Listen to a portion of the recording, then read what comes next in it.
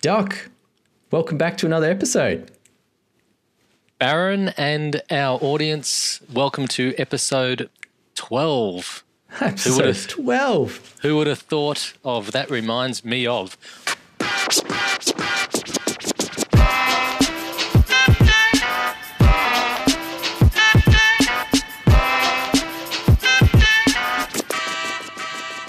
So, this is the third film in our thriller pack of 3 dark thrillers as part of the MIF 68.5 Film Festival. Yep. And if you're watching this on YouTube, because we're releasing the video now, as well as our audio podcast. Alongside, yes. We're wearing the same clothes, so we actually have recorded a couple in advance. Yes. Yeah. So we saw 3 thrillers, the 3 of the dark thrillers in a row, basically, over a couple days. And now we're recording all 3 episodes at once because it's efficient. And it also gave us a bit of time to think about the films a little bit. And this film, the third of the dark thriller trilogy, yes, is The Killing of Two Lovers. The Killing of Two Lovers. Really an interesting film, and I cannot wait to hear what you think about it. There's a lot to talk about in this film. Okay, can I just start? I'm going to start. Yes. I loved it. You loved it? I loved it. Awesome. I will just about say I thought it was flawless. Wow. Really? Okay, cool. Well, I don't agree, but I'm interested to hear your thoughts. I love that you don't agree because then we can have some, yes. some Margaret and David tension. That's right. We need a bit of Margaret and David tension. We just get along way too much, Doc. Yeah. For international listeners, Margaret and David are... I know. The Aussie. Does everybody know Margaret and David? Classic, well-known Aussie critics that had a show running for about forever. I don't know how long it ran for, but a long time. Yeah. And often disagreed. And they disagreed all the time. Mm. And that was part of it. He was sort of a fuddy-duddy old dude, and she was she was meant to be a bit hipper and younger, right? But in the end, they both just looked old. Yeah, well, maybe I'm David and you're Margaret in this pairing because I think I often agreed with him.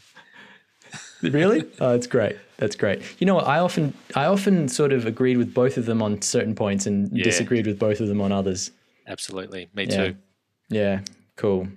But yeah, I just wanted to get that out of the way that I love this. So you're not going to hear and look, you could talk me into not liking parts of it, but off the bat, you're not going to hear many negatives because I just thought it was an absolute killer of Two Lovers.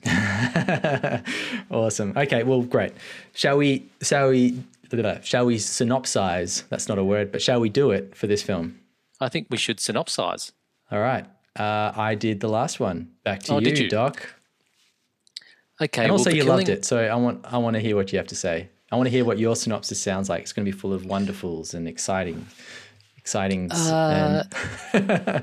I don't feel there's all that much to say. Like it can be a fairly quick synopsis that we start this film with a couple that has separated. Look, it starts on a very tense moment where the husband, we don't know he's the husband at this point, is pointing the gun at the two lovers in a bed, and we don't know any of the context, but it unravels that that's his wife and her new boyfriend that he's about to shoot. And I think there's the noise of the toilet or something that must be a reminder that he's got these kids in the house as well that stops him from doing it. And the rest of the film is really what happens to their relationship, but more so I think what happens in the mind of the husband trying to come to terms with what's happened, come to terms with how he's meant to feel about it, his own anger versus his love for his wife and his kids, and I guess inevitably how to handle the new bloke that's in his wife's life. And the big question at the end of it all is, what does this mean for, what does the film say about masculinity, both in general and this character's version of masculinity? What do you Great. reckon? It's great. I think the way masculinity is handled in this film is the real strength of it. Like I think I came away with this kind of feeling, and your synopsis is bang on. I think I'd probably just add to it that I felt like what the whole film was getting across was like this guy was losing control of everything that he had in his life, and he did not know how to deal with it. And you're watching him try to grapple with it. Part of him wants to lash out and just destroy everything. Part of him wants to be caring and be there and do the right thing by his wife and win her back somehow, and also raise his kids properly and give them treats, and, you know, while he's aware that he's being the cool dad and that's super annoying. And, you know, like there's all these like, oh, what do you even do in this situation? How do you behave? What, you know, your life was so structured and made sense, and now it's all been thrown out. And I thought that was great. Like all of that stuff was awesome. Really enjoyed it. I just loved, I know the male gaze has dominated film for so long, and that's why it's so wonderful that we're getting more female voices in there, even though still not enough, I guess. But I'm sorry, I just need just one step back. The male gaze, like the male gaze being sorry, no, the male gaze. Sorry. We're talking Brokeback Mountain. The male gaze dominated film. The male gaze. Jeez, that sounds odd, doesn't it? No, I knew exactly what you were saying, but I had to call it out because it was too funny. Yeah, I'm getting all university sort of do it on you. But the male gaze being the male perspective, as opposed to gay guys. I love it. And you were saying? I've got no idea what I was saying now. Oh, I interrupted your thought. It was going to be good too. No, it was. But even though the male perspective has dominated film for a billion years, it's nice to see some complex male characters, like, complex in really different versions of masculinity. I think we saw it in First Cow very much, and this is that again. Yes, absolutely. No, I agree. And this film, and I'll get into remind me ofs later, but this film reminds me of some films that deal with masculinity and how fragile men can be beautifully, and this film does it as well. Like it's a gem on that level. Like it's done so well. I've got a question for you though. Yes. It's really getting at the heart of things for you. Yeah.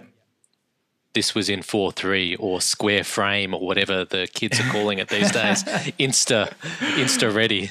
Oh man. So tell me about your reaction to that choice. I hated it. Instantly hated it. I just so there's a few things in this film that are a little artsy fartsy for the sake of it, in my opinion, because I don't know what they add to the film, to the story, if that makes sense. And I think shooting it in 4:3 is one of those choices. There are other things that I love, other creative choices. Like I thought the opening scene was just such a cool way to open a film.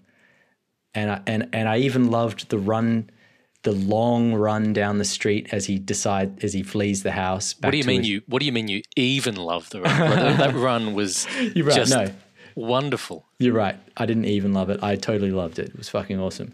And then the titles when they popped up, awesome. Beautiful titles. I loved all of that. But it didn't have to be in 4:3. No. Disagree. Oh, really? Okay. I reckon the first frame was his whole face. Was it his whole face in the frame? So there's this sort of sweating and looking square frame. Yeah, I thought that when I saw before there was any actual visuals of actors or anything, and I just saw that the square frame. I had my head in my hands, and I thought, no, Barron is going to hate this, and I think I agree with him. So I'd written it off, but then the opening shot of where he filled the frame, I just thought, okay, that's that works for me. That's you can't. Well- he couldn't have filled the frame in a widescreen, and that claustrophobic sort of attention to the face. Yeah. And they came back to it several times. That framing. Yeah, they did. Thought it was beautiful. Look, I agree with you that's impactful. I'm just trying to think. Like, the problem with it is that it advertises that you're trying to. It advertises something. I'm trying to get to the bottom of it. If you make a film in 4:3, it's a how does my art move you statement, right? And unless you can then back that choice up with a good reason for it existing, then it just feels like fluff to me now, because I've seen it too many times, you know. That's true. I do agree with your argument that opening shot is gold, and filling the frame with his face is a great idea.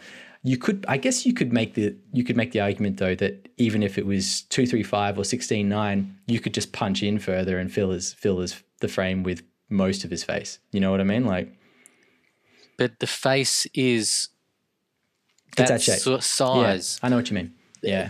So it was that opening shot, and then another one was it when he was singing the song, which again was a very artsy, big time thing.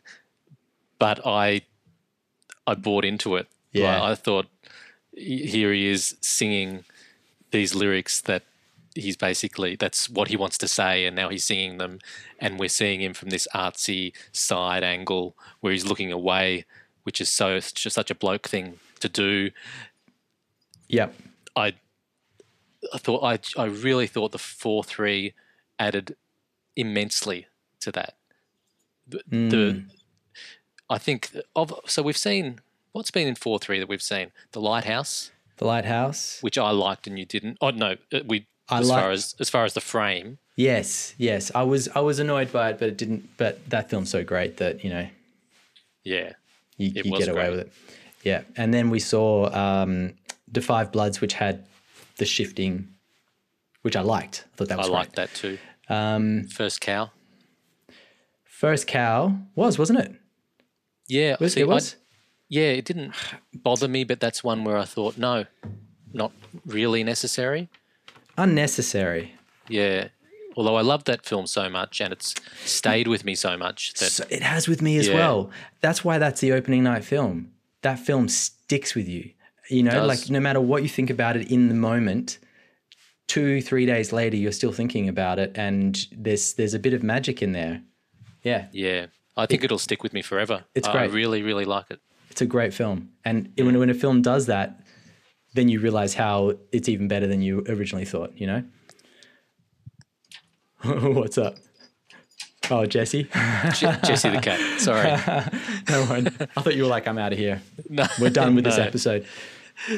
But just we'll finish with this frame business shortly because there's so much to talk about, in my opinion. Totally is. Yeah. But it looked the running scene for starters, and then there was a mirror of that when he's walking away from the camera with his kids to catch the bus. Yes. Very similar framing, or probably even the same road. I'm not sure. Yeah. Probably filmed on the same day.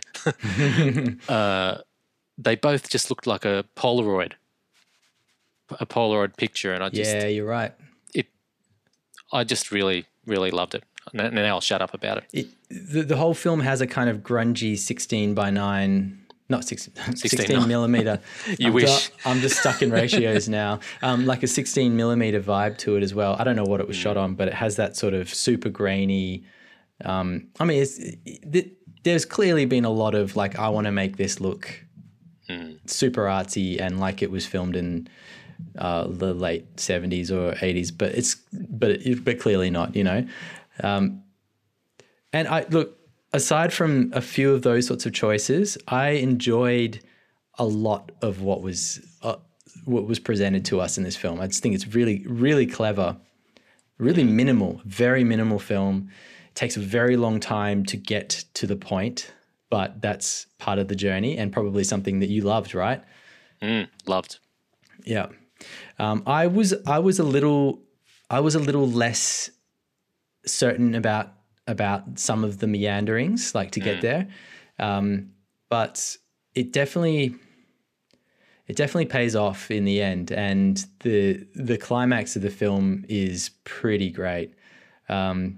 Without giving anything away, like it definitely builds to something that's worth the wait. And I think maybe one of the reasons why I felt a little less impacted by this film, or a little less kind of like moved by it, was that it has this sort of final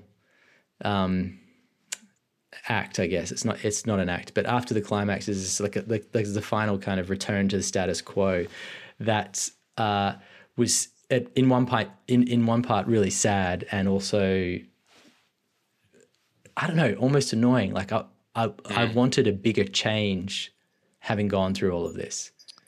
But yeah, I want to hear your thoughts on that. Well, I loved it. I just loved how it ended. Yeah. I almost feel like maybe at the end of the episode we need to have spoilers and have 5 minutes on the ending. Yeah, just to talk about it. Okay, let's do that. We'll throw in a bunch of spoilers right at the end of the app, and if you don't want to hear it, don't listen to the end. There's a lot of other things to talk about. One of which to me is the soundtrack. Do you have any thoughts on the sound? Okay, I loved the soundtrack.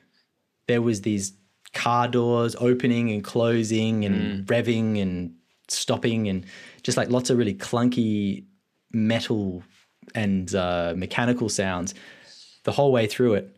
I think I wrote down ratcheting. That's kind of how I've described it.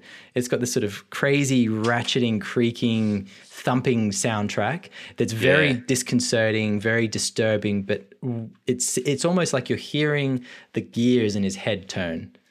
Yes, I had thought things like, mechanical cogs, gears, all that sort of thing, and also the feeling of half memory, half maybe premonition. I was thinking these are sounds not from right now, clearly, but we're either looking forward or back, or just the sounds of his life. And I just found that really, unsettling, but in a really good way that really made you feel his sense of confusion and hopelessness. Yeah, totally. He's a great actor as well, isn't he? I really enjoyed his performance. He's one of those guys that's a little kind of, maybe he's a little bit like, we've talked about Joaquin Phoenix a bit recently. He's a little bit like him in some way, that he's sort of a little sort of dirty around the edges, very human, not clean cut in any way, and yet you just so relatable because of that. Yeah, I saw him and the director doing a quick Q&A at Sundance, I think. And he, what's his name? The actor, Clayne Crawford. Yes, Clayne Crawford, and the director's Robert McCoyne. Yeah, I need to watch more of his stuff, that's for sure. And they've worked together quite a bit, I think. Okay. Well, look, there isn't a lot of other stuff. I mean, it's mostly shorts and docos by the looks of it, that the director's done in the past. I think there's a couple of features. Is there? But no, I haven't seen them. But I will for sure. But Clayne Crawford made some interesting points about the way it was shot and the impact that had on the performance. And what did he say? Well, a bit like what you'd said for La Llorona, where they put the camera there and just let it happen. Yeah. So Clayne said that by doing these ultra long shots, is that what you call it? Not a long shot as in distance, long take. Long take. Yeah. It allowed the actors to really inhabit the scene and to have a journey in the scene. And often he would find himself maybe exploring as an actor, different things by the fact that he was able to play it long, that's cool. as opposed to stopping for the mid shot or this angle or Yeah, the film has a lot of long shots, has a lot of sort of slow pushes and things like that, where the takes you can tell are super long. I always like that. I always like that approach, and of course you can always edit into it. You don't have to keep it. You don't have to run it long. Perhaps sometimes the danger is that if you've got a long performance, you start to play everything long because you start to feel like there's it's arty and it's going to move people and stuff. But I don't think the film does that. I think the edit's good. Yeah. Although there's no getting around. It's arty. Yeah, totally. And, yeah, I just bought it for being arty. I actually really enjoyed the father, or the grandfather in this case. And I expected him to come back at some point because he's set up so well and then he just disappears. You never come back to him. Not a big thing. I just was waiting for the dad to come back in again because he was such a fun character.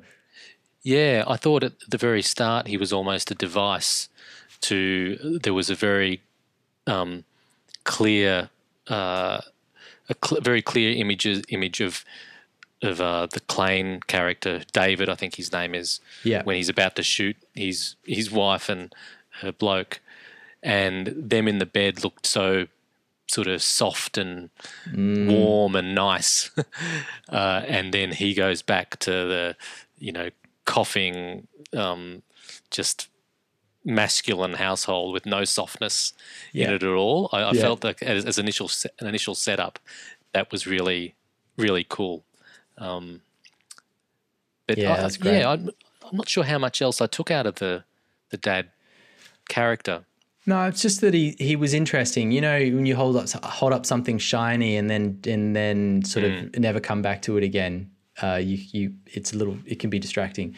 I was just waiting for him to be, in towards the end of the film somewhere, and he just never comes back. Not a biggie because in the end I think he is a device, and that he's sort of there to say, David's life has become about living with his dad again and kind of looking after him, and this is not the life that he wanted at this point. Yeah. And it felt like they were just stacking everything on top of him, as you do. When things go wrong, it all goes wrong at once. I think the dad also just reinforced this sense of loneliness in the whole ecosystem in that town. So when he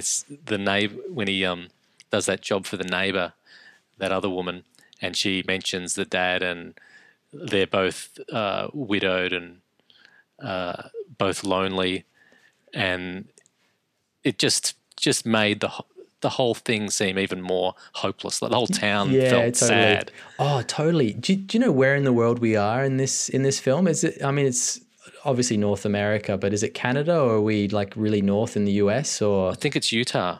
Utah, is it? I was trying to place it. Yeah, interesting. I heard Utah mentioned. Like I haven't been to Utah, so I don't know. It just looks so desperate and bleak, and it just like one of those little towns in the US, or where there's just no hope. Like you're never going to make much money. Although the boyfriend seems to be well off with his flash ute, and they make a real point of that, giving the new boyfriend like a really flash ute, and he's got this sort of crappy old F-100. How much do you hate the boyfriend, though? Oh, dude, I hated the boyfriend. He's an actor that I've seen in a bunch of things. Don't have his name in front of me, but he's good. He's always solid, and he just plays such a dick in this film, and he does it really well. Yeah, he does.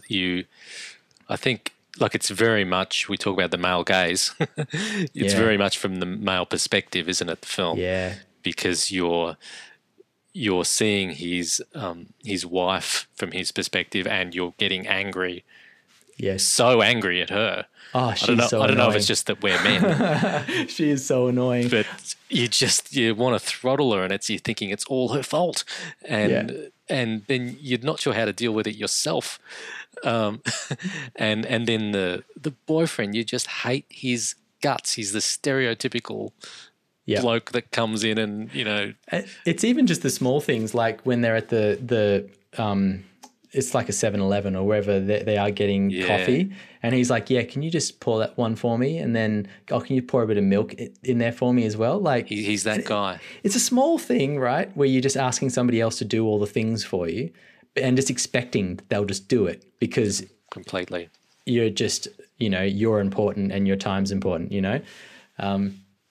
Yeah, the little details like that, but that was well done because you straight away you dislike the guy. You're like, this guy's a dick. And then later on it pays off so spectacularly.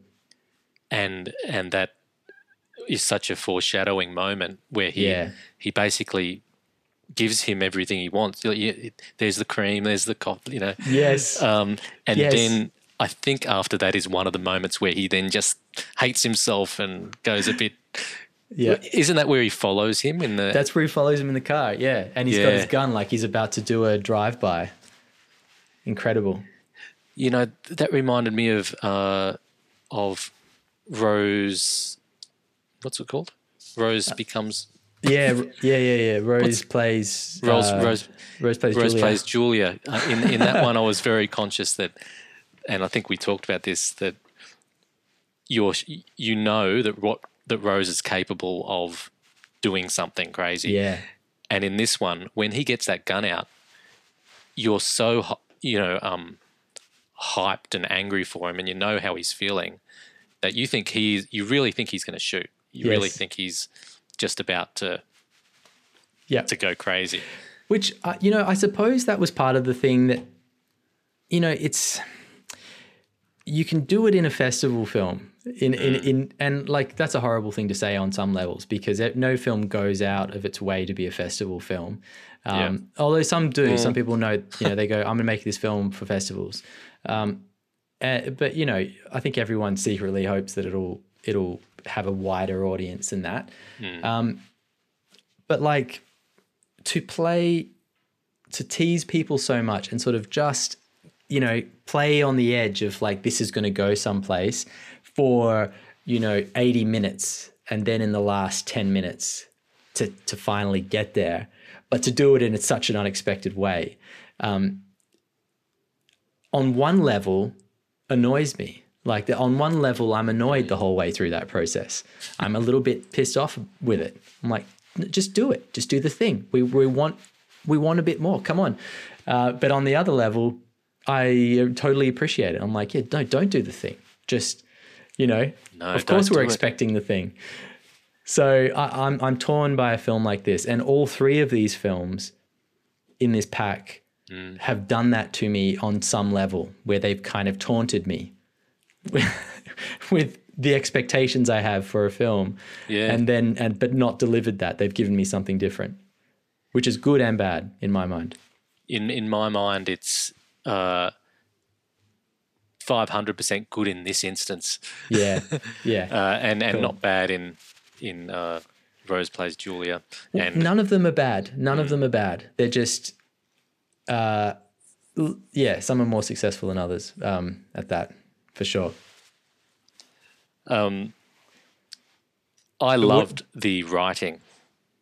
Yeah. The dialogue. It was just so sparse, so little exposition. I agree.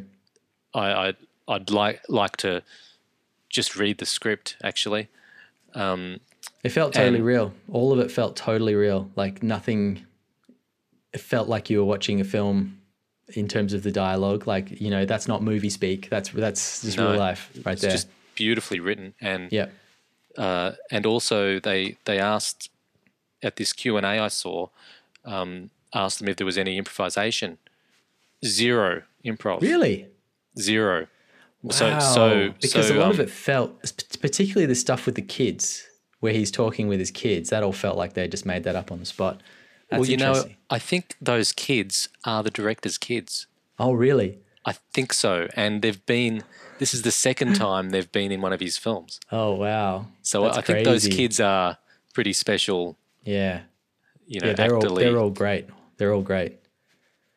Yeah, that you're probably thinking of that scene in the car when they just bought all the stuff.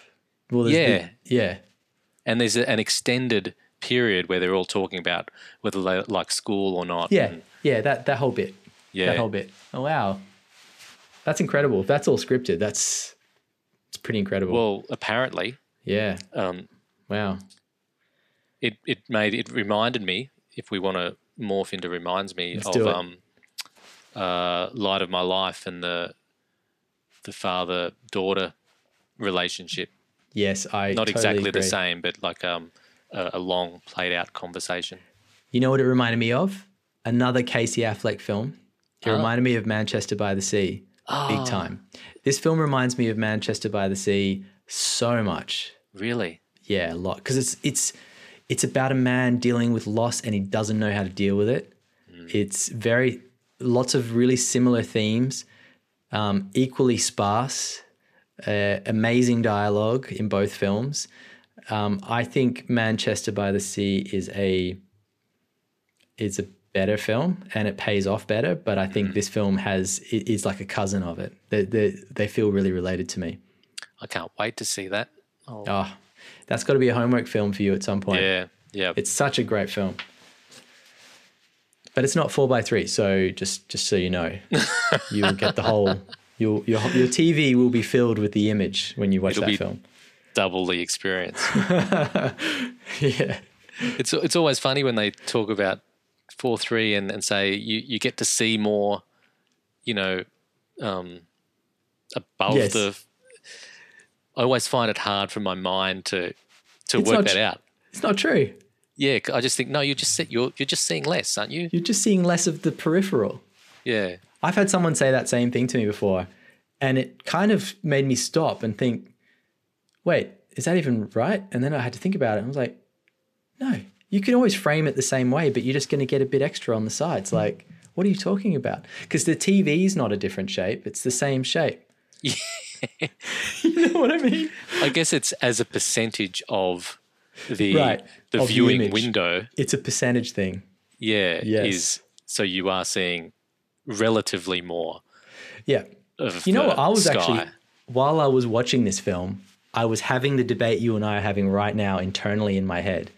And I was like, but when you're a human being walking around, you have this peripheral vision in your like your eyes are seeing all this stuff to the sides. Why wouldn't you just want that? You know what I mean? That's more like the real world. But isn't Anyway. it funny how arbitrary, like, I don't know how many, 20 years ago, it would have been, you if you're seeing something in widescreen, you're thinking you're watching more of a filmic thing. Yes, And it's shifting completely. It is. Well, I think that's what this is all about. Personally, I think the whole 4:3 thing is a lot. I think if we will get to the root of it, it's a lot of kind of artsy filmmakers going, I don't want to make something that looks Yeah. cinematic because it's so commonplace now. All the TV looks that way. It all just looks really sharp and slick, and it's all, CinemaScope and Hollywood, right? So now people are pushing against that and going, well, no, I'm going to shoot it with a grungy, grainy film, and I'm going to do it 4:3, and I'm going to do it black and white, and that's going to differentiate because I'm sick of seeing all this slick stuff. Well, for all the levels of wankiness that's in that, I think I still buy it. I think I still You're still with it. when I'm seeing a piece of art, I think I want to feel like it's seeing something in a different way. So that I don't want it to be just for the sake of it. So some fail at that hurdle, but for this one, I just felt it added. Yeah, interesting. Look, in the end, I didn't hate it. I was initially pissed off with it, and I didn't hate it after about 10 minutes of watching the film. And if the film's good, you're just in it. You just get absorbed. It doesn't matter. Yeah. And the whole, I think what Robert McCoy's done with this is like he's made something artsy, but that also feels really human and real and relevant in the world today. Because I think men are losing a sense of their power in a way, and like their personal their personal power in the world, like where they belong, and sort of what they were raised to believe a man's role is in the world.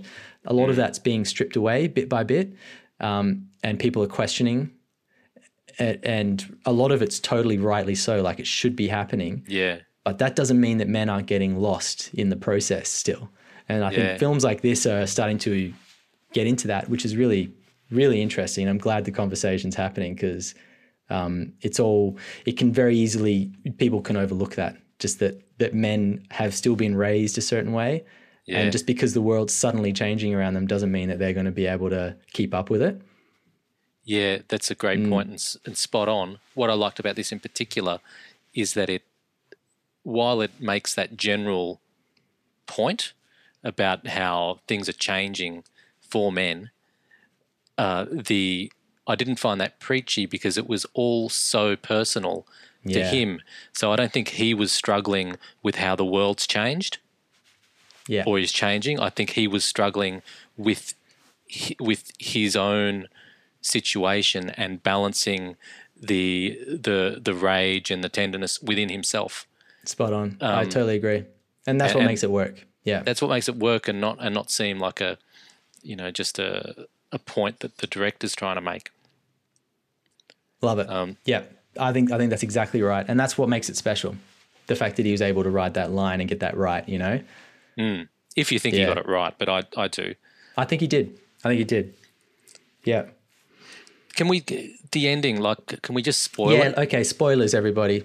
We're going to go in deep on the ending because I think we need to talk about it. I mean, for one, the film takes such a journey to get you there. And then the ending, you're just waiting for it. You're waiting for the explosion that comes at the end of all this tension. Yeah, you're waiting for, I think I said about 10 episodes ago that I was reading the Iliad. I'm still only a few chapters okay, in. I was going to say, have you made it past the introduction yet?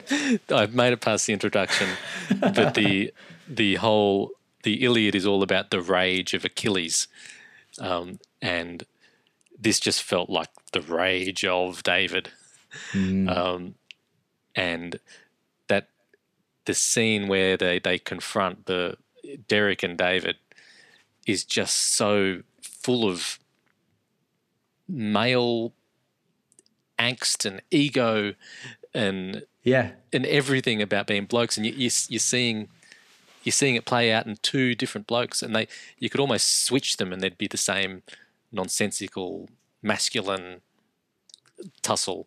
Yes. So David's gone back to with the kids, right? To his wife's house. And he said, go get some stuff and he's still got them for the weekend. That's meant to be the idea, or for the night. That's right. And then what happens is the girl, the wife's boyfriend, the new guy on the scene, comes out because they're in a bit of an argument and confronts David and doesn't want to leave. And you're just telling the guy, get out of here. What are you doing? This has got nothing to do with you. But he's just decided to place himself in the middle. And I reckon he's done it because he's figured out that David was the dude who chased him with the gun on the road, right? Like, you think so? I think he recognizes him and he's gone, and also he's a dick. You know, it's probably both. Yeah. But he's decided to put himself in the middle, and the way he fronts up to him, just as a guy, like knowing the way guys front up to each other for a fight. All of the signs are there. You're just looking at him going, that guy, the second she leaves, is going to turn this into a fight. You know what's going to happen. Whoa. I don't think I did. Oh, really? I was watching his body language. I was like, ooh, this guy's raring to go. I actually didn't think that. So this is an odd difference. I thought he was just being this.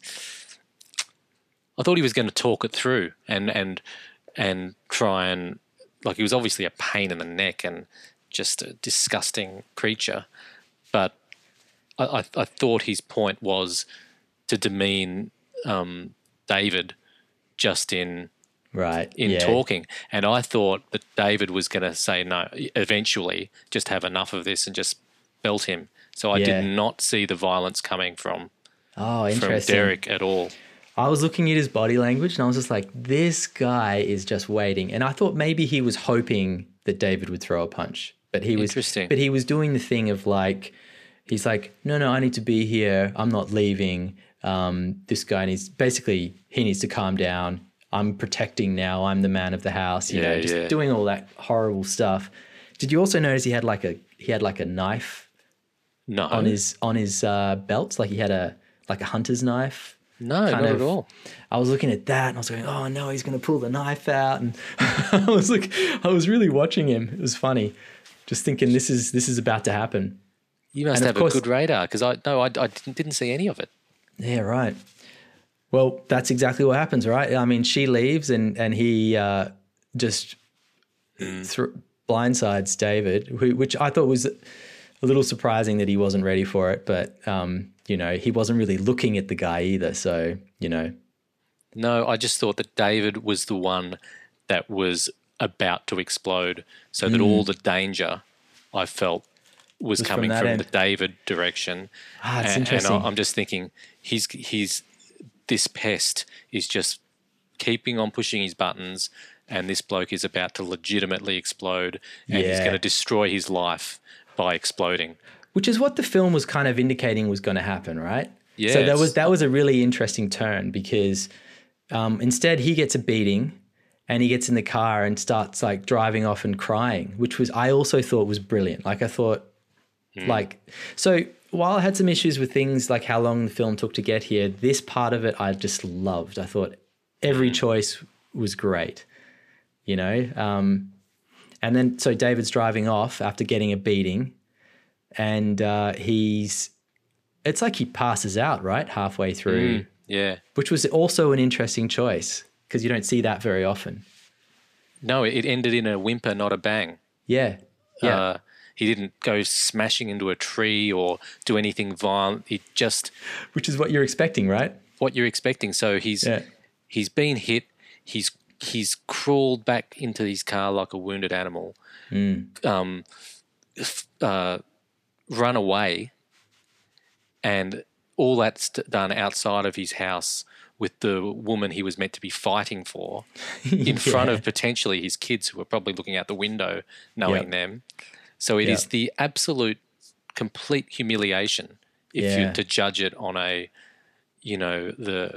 on what we would normally judge masculinity. Yeah. He's been completely humiliated on every level, and then essentially the film stops. Yeah, well, there is one last bit though. So yes, it does. But I mean, he almost shoots his wife in the process as well. The gun finally does get fired, and it's not at the right person. But then this is the bit that kind of frustrated me. Is if it had ended there, I probably would have gone, "Ooh, wow, what an ending! Whoa!" But then there's this last little postscript of the two of them shopping for appliances and him almost getting talked into buying a smart washing machine of all of the things. And you can tell he does not give a shit about smart washing machines. And his wife is like, I think we should upgrade because it's a new, and I'm like, she's so annoying. Dude, that was genius. I thought that postscript was genius. Yeah. Because and he's all tucked in, and it's like he's done everything. He's been tamed.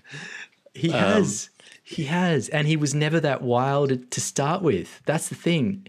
Yeah, he's like he sort of had potential for going wild, but was inept at that in the end. Yeah, but what it just leaves it leaves me with just questions and things to ponder rather than a resolution. Like you're thinking, okay, is that a happy ending or is that a compromise? And I don't know the answer because in a way that's what he's been fighting for all along. Yeah. And the way to get it has been to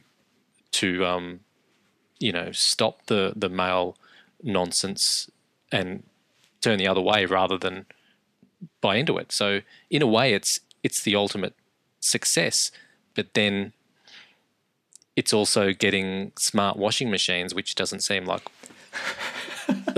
Yeah, I don't know. Like Oh. it's interesting to think about. It's What a where does that great place men? comment on the Yeah. world, though. Like that the two of them end up shopping for a smart washing machine. That's wow. Hey, we've gone over time, but I want your opinion on one last thing, Yes. and that is the title of the film.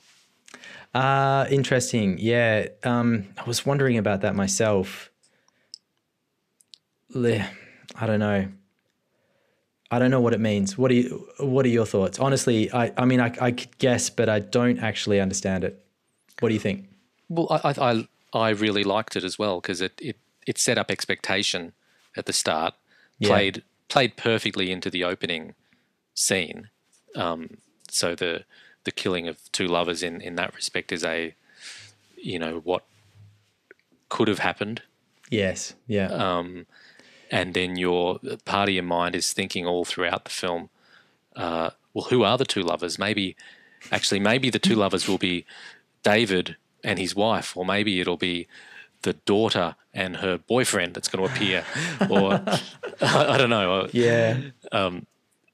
But the last interpretation I thought could be it ends on such a I don't know, strange note. Yeah. I thought maybe the next scene could be Derek actually kills them.